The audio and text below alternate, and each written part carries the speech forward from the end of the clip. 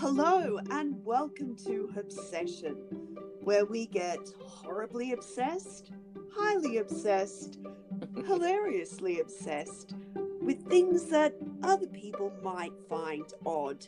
Nothing is too obscure, too creepy, or too weird for us to research obsessively. I'm Heidi. And I'm Rebecca. Join us in being obsessed. Hello, Obsessives, and hello, Heidi. Hello, Obsessives. Hello, Becky. How are you today? I'm doing good.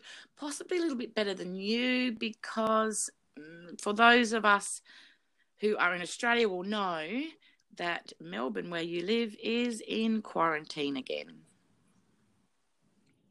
Yes. I'm so sorry. Absolutely. Victoria, the state of Victoria. Oh, is the whole Victoria shut down? Is in... I didn't know that. Is. Yeah. Or maybe it's not.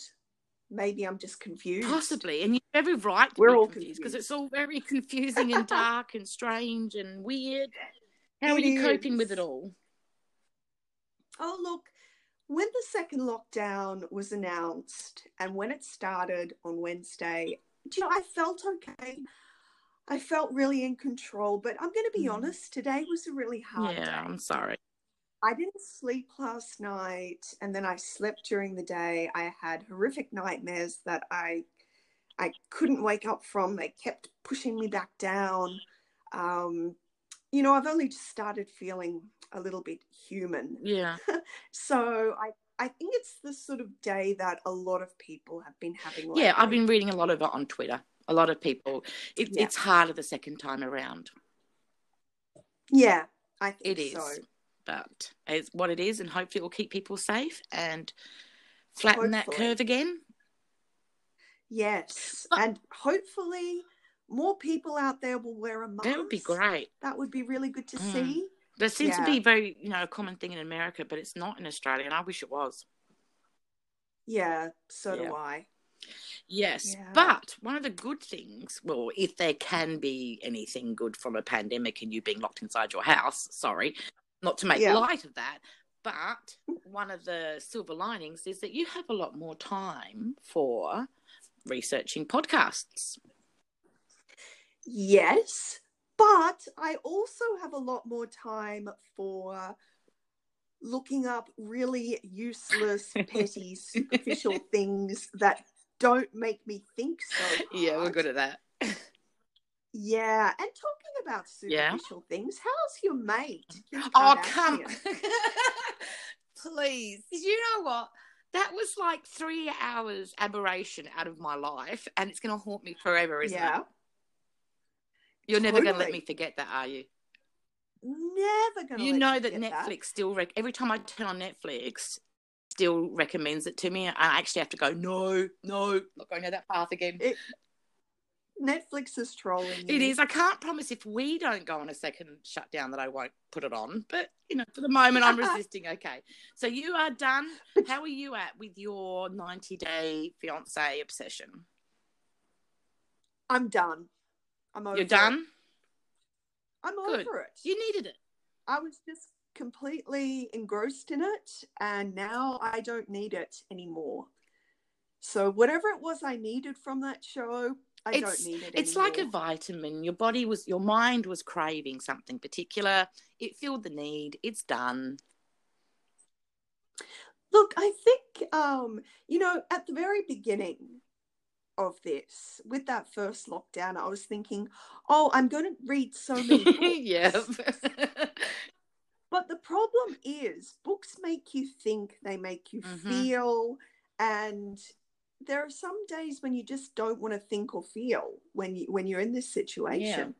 So dark times make you want to dark times. So dark times possibly make you want to go for the trivial and the superficial. Yeah. Perhaps.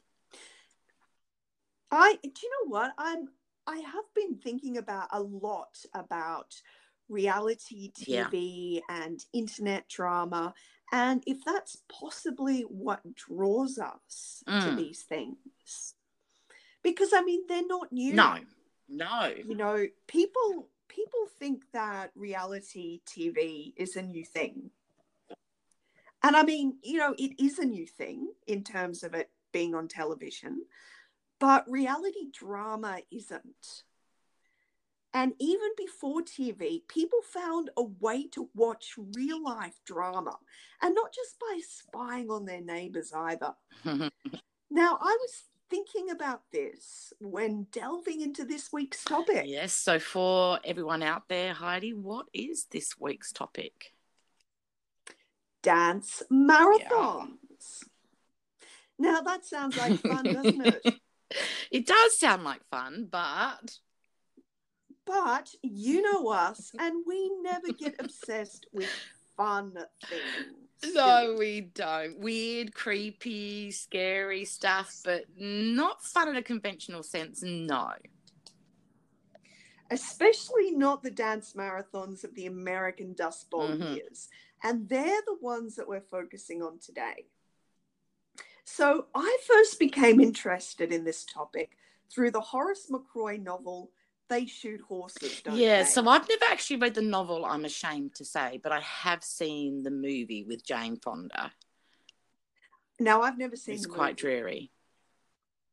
Yeah, well, the book is dreary. And I mean, it's a great book. It's a fabulous book, actually. But yes, it is dreary, as you can tell from the title. And when I was reading this book, and just to note, Horace McCroy actually worked as a bouncer during this era. And so this novel was based on what he saw at his places of work. I did not know that. You know, yeah. So what makes the book and the movie even more haunting is that it's based on what he actually saw. So, you know, it's not, you know, it's not something out of dark imagination. No. And look, when I first read that book, I had to keep going on Google to see how much of this was real. Oh, and very real. Have you seen the YouTube videos? Yes. Oh, my God. I can't bear them. I cannot bear them. Yes. Absolutely. And if and people are probably wondering what we're talking about. Yes, sorry. They're going, dance marathons? Dark? What are they talking about? It's not as pretty as you may think. Before we go any further, perhaps, Heidi, you could set the scene for us. All right. Yeah, I will certainly do that. Okay. Close your eyes, and I'm going to describe a scene that I want you to imagine. I'd like you to imagine that you're sitting in a gymnasium in the 1930s. Imagine the type of gymnasium you see in American high school movies. The bleachers are crammed with well-dressed people, most of them fanning themselves and sipping icy bottles of soda pop from a straw. It's hot and sticky, and the smell of sweat is almost nauseating. A phonograph machine plays a jaunty dance record. The band packed up their instruments and went home over an hour ago. And the couples on the floor move around like sleepwalkers. There are about 30 couples left on the dance floor. Yesterday, there were nearly 40. They're not so much dancing as they are shuffling. Some are holding up a sleeping partner, dragging them across the floor like a grave robber taking a corpse. Most are staring straight ahead with glassy eyes. Some are weeping quietly on their partner's shoulder. Some are looking longingly at the open dormitory of cots or the table of food that stands to the right of the dance floor. There are spots of blood on the floor from blisters that have burst. Before long, the spots become smears that become red shoe prints as the couple stagger round and around to the music, hair and clothes damp and limp with sweat. The MC is still bright and loud and he talks about the couples as though they are characters from a radio drama. The returned soldier and his sweetheart, the aspiring actress and her fiancé, the two farm kids who need money to get married. Everyone in the audience has their favorite couple, and they might even throw a handful of silver coins in their direction for encouragement. One of the women is clearly hallucinating. One hand is reaching for something beyond her partner's shoulder, like she's trying to pick an apple from a tree. Her partner pulls her over to the table where he makes her nibble on a sandwich, both of them still standing, their feet always moving. There is a board above their heads with giant numbers that click down as the minutes pass. They have been dancing for over 500 hours. Oh my God. And started the marathon 3 weeks ago. Suddenly, the audience starts to roar. A man had fallen asleep against his partner, and she, unable to hold his weight, crashes both of them to the floor. The surrounding couples ignore them and continue swaying around them until the nurses come to drag them out of the way. The crowd is ecstatic. This is the best entertainment they could get for 25 cents. Now, this is not the scene from a dystopian book or a movie. This is quite real. Dance marathons started quite innocently in the 1920s when there was a mania for breaking world records. A dancer called Alma Cummings danced for 27 hours straight in a Manhattan ballroom, starting a trend of marathon dancing around the young flappers of America. Soon enough, dance halls and night spots started to advertise endurance dancing competitions. Only these events had a grim edge. Promoters targeted young people from impoverished rural towns, many of whom were struggling to hold onto their livelihoods, and enticed them in with really large cash prizes. Admission was cheap, but the audiences were large, and many would return several times over the days and weeks of the marathon. The dancers were required to be constantly moving, except for a 15-minute break each hour. Food was provided, which had to be eaten while dancing, and nurses were on standby to bandage feet when the dancers were on a break. Once the dancers stopped moving or their knees touched the floor, they were disqualified. Now, dance marathons were not without controversy at the time. A man named Homer Morehouse literally danced himself to death, collapsing and dying on the dance floor after competing for 87 hours.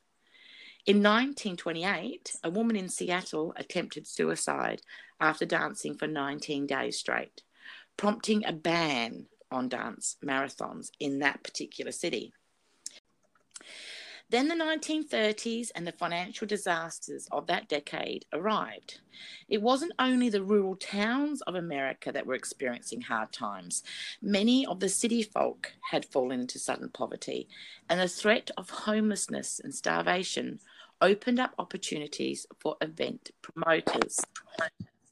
Hungry and hopeless, people lined up to compete, tempted not only by the cash prize, but by the promise of food and the temporary shelter of the dance hall. Brutal economic circumstances led to more brutality in entertainment. There was an almost sadistic pleasure in watching desperate people fight to survive. I don't understand that. Yeah. The rules changed and break times became shorter in the later weeks of the competition. Some venues even made away with breaks altogether in the final 52 hours. Placed in full view of the audience so that spectators could witness the few minutes of sleep the contestants could get at a time. Men who couldn't wake up were given the indignity of being dumped into a bath of ice water, and women were sometimes slapped. Bathroom visits had to be taken during those breaks, and these were the only seconds of privacy the dancers were allowed. The audience witnessed emotional breakdowns, tears of sleep deprivation, and fights between the exhausted couples. Dancers would sometimes suffer from hallucinations and mania, and if this wasn't enough drama, the promoters could always arrange more. See, this is where it gets like reality TV, I think. So reality TV always seems to be a disturbing modern invention, heavy manipulated to gain viewers, and always touching on the distasteful and the ghoulish. We all have this secret guilty discomfort and pleasure at watching, observing people's lives. Yeah, ghoulish. So this basically was the reality TV of the Great Depression, I think. Yeah, absolutely. I completely agree with that. And they used all the same techniques as they do now in reality TV to basically script a situation. So the promoters sometimes hired professional dancers to get in there and stir things up. These dancers were paid to take on character roles, villains. They'd annoy the other couples or start a fight. Then the contestants kind of learned from this. They started staging little dramas of their own. Maybe one couple would pretend to have a rivalry with another couple, or there might be a fake marriage proposal. It didn't just entertain the audience. It kept the dancers awake and stopped them from thinking about their exhaustion and their bleeding feet. Promoters also hooked the audience in with reality TV tradition of the sob story. The MC would relate the tragic life stories of the contestants, some true, some not, in an attempt to heighten the stakes and create sympathetic characters. Some lucky couples even got sponsorships and got given new clothes that sported the company logo of their sponsor. You know, the whole thing was so unfathomably cruel and exploitive, really. And in the context of desperate times, evil. Well, I mean, reality TV can be pretty cruel as well. True. Yeah, it's that same thrill of watching people fall, wanting to feel superior. And look, we all know that there are producers that are crafting a story arc behind the scenes, but it's almost like we don't care. You know, I think it's the creepy, deeper look, you know, a voyeuristic look into someone else's life and suffering. So we all hear news stories that are horrifying, and instead of just leaving them, you know, at that, I mean, I do this. I don't know about you. I know you do as well. Of course we do. Instead of just leaving we both do. I think everyone does it. We will go and try and find the perpetrator's Facebook page or find internet backstories to add to that need to know more and more about them. Even these really tragic, you know, horrific cases. I mean, I get ashamed of myself, I know, when I get obsessed about living people's lives or their discomfort or their suffering, but I do. So you and I have recently gotten a bit obsessive about a particular social influencer by the name of Micah Stauffer. Yes. And it's a bit... if anyone out there doesn't know who Micah Stauffer is, please don't Google her name. Don't do it. You will lose your life. Because it is a really, really dark rabbit hole to go down. Yeah. So, you know, basically she's a YouTuber. She got famous when she adopted a child from China who has some autism, I think. And she recently rehomed him. I know that's a terrible word. And you know, there's been a huge backlash on the internet. And she's basically become basically become the villain of the internet at the moment. At the moment, yeah, absolutely, she has. So, and the entire internet is delving deeper and deeper into this, ironically taking away more and more agency away from the child in our concern for the child. You know, we are trying to delve deeper and deeper into it, with this weird ghoulish, need to know more. And somehow the suffering of this child has taken a back step to us wanting to know more about the suffering of the child, which adds to the suffering of the child. Does that make sense? Yeah, absolutely. Yeah. But absolutely. And that's the internet and television, which gives us a kind of comfortable distance from the suffering and the lives we're intruding into. But I actually, in thinking about the dance marathons, wonder at the disconnect that made people sit there and within almost breathing space be able to watch other people suffering, before them. And clearly they were suffering, and that's why people were there to watch that suffering. They weren't there to watch a dance competition. They were there to enjoy the misery of others.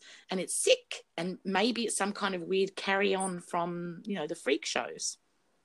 Well, what I find quite interesting is that most of the people in the audience weren't rich themselves. Yeah. I mean, remember that this entertainment only cost 25 cents, which was very, very cheap, and they could stay for as long as they wanted. So, you know what? It's kind of like when people now criticize people on unemployment benefits, and they are, yeah. and the people who are being critical might be in really insecure employment. They are unemployed themselves, Heidi. And that does my head in. I think it creates a kind of distance so there's this very negative narrative around people who are unemployed in our country.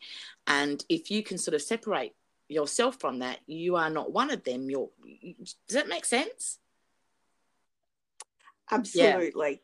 Yeah. That is absolutely what I'm thinking, because you might be unemployed next week. You might be facing homelessness next week. But right now, tonight, you have 25 cents and you can watch people who are in a position that you're not in right now. And there might be some kind of sick comfort in that. No, I've never thought of that, but that's actually kind of disturbing.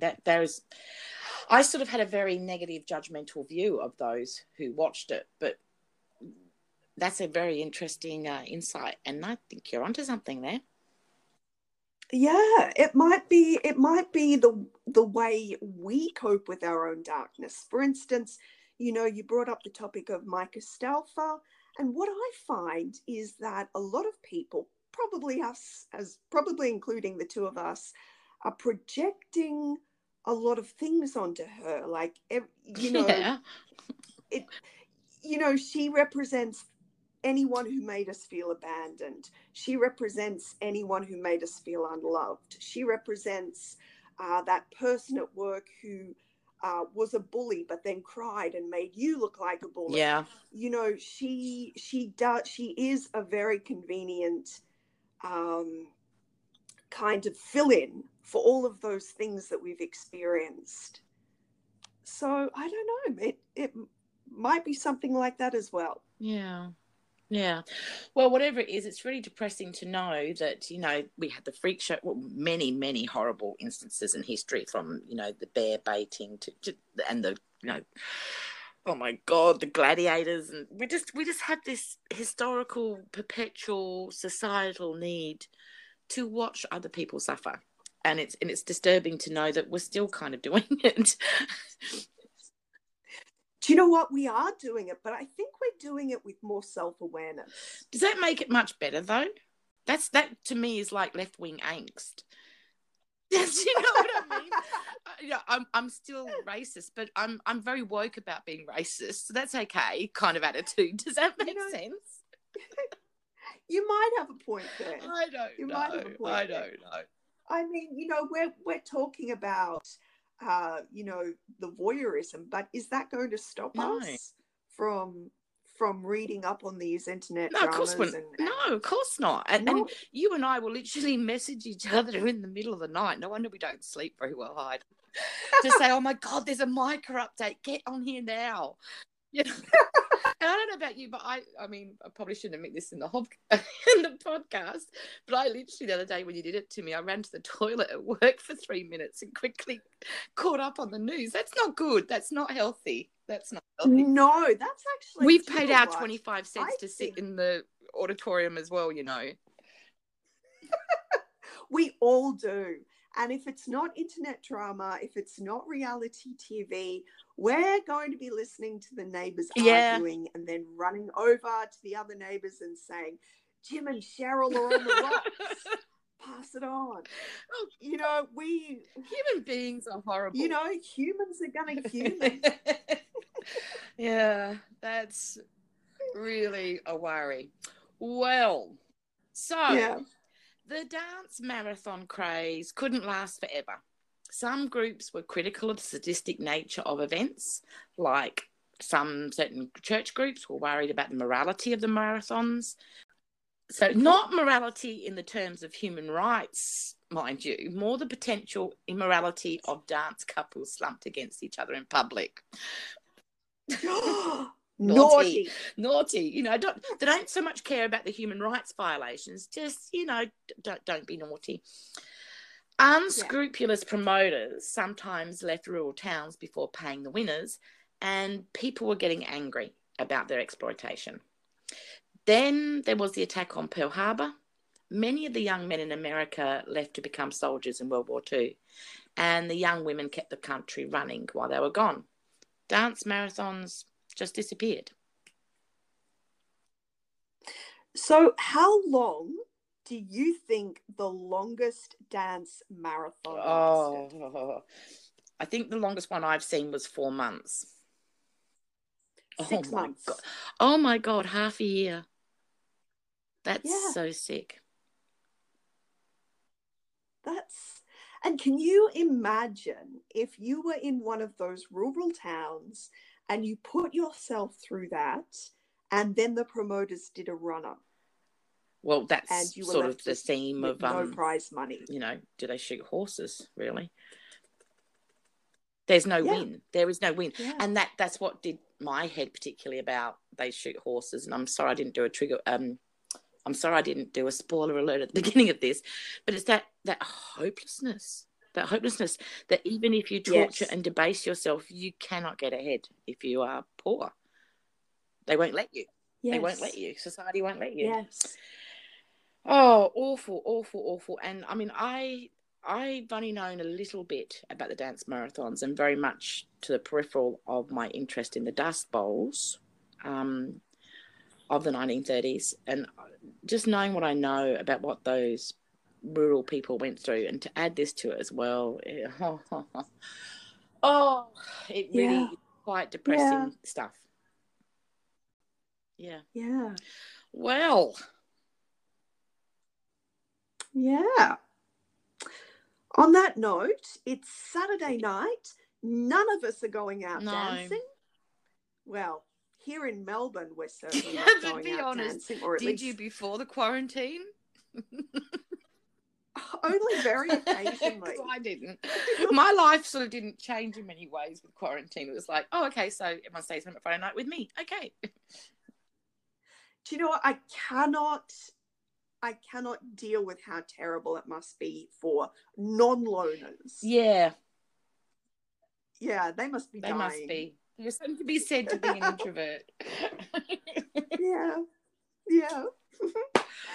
Well, on that note, we will take our little introvert selves off and we might turn some music on and have our own one-person dance party. And then get on YouTube and obsess over, whatever social influencer we're currently, interested in decimating between each other.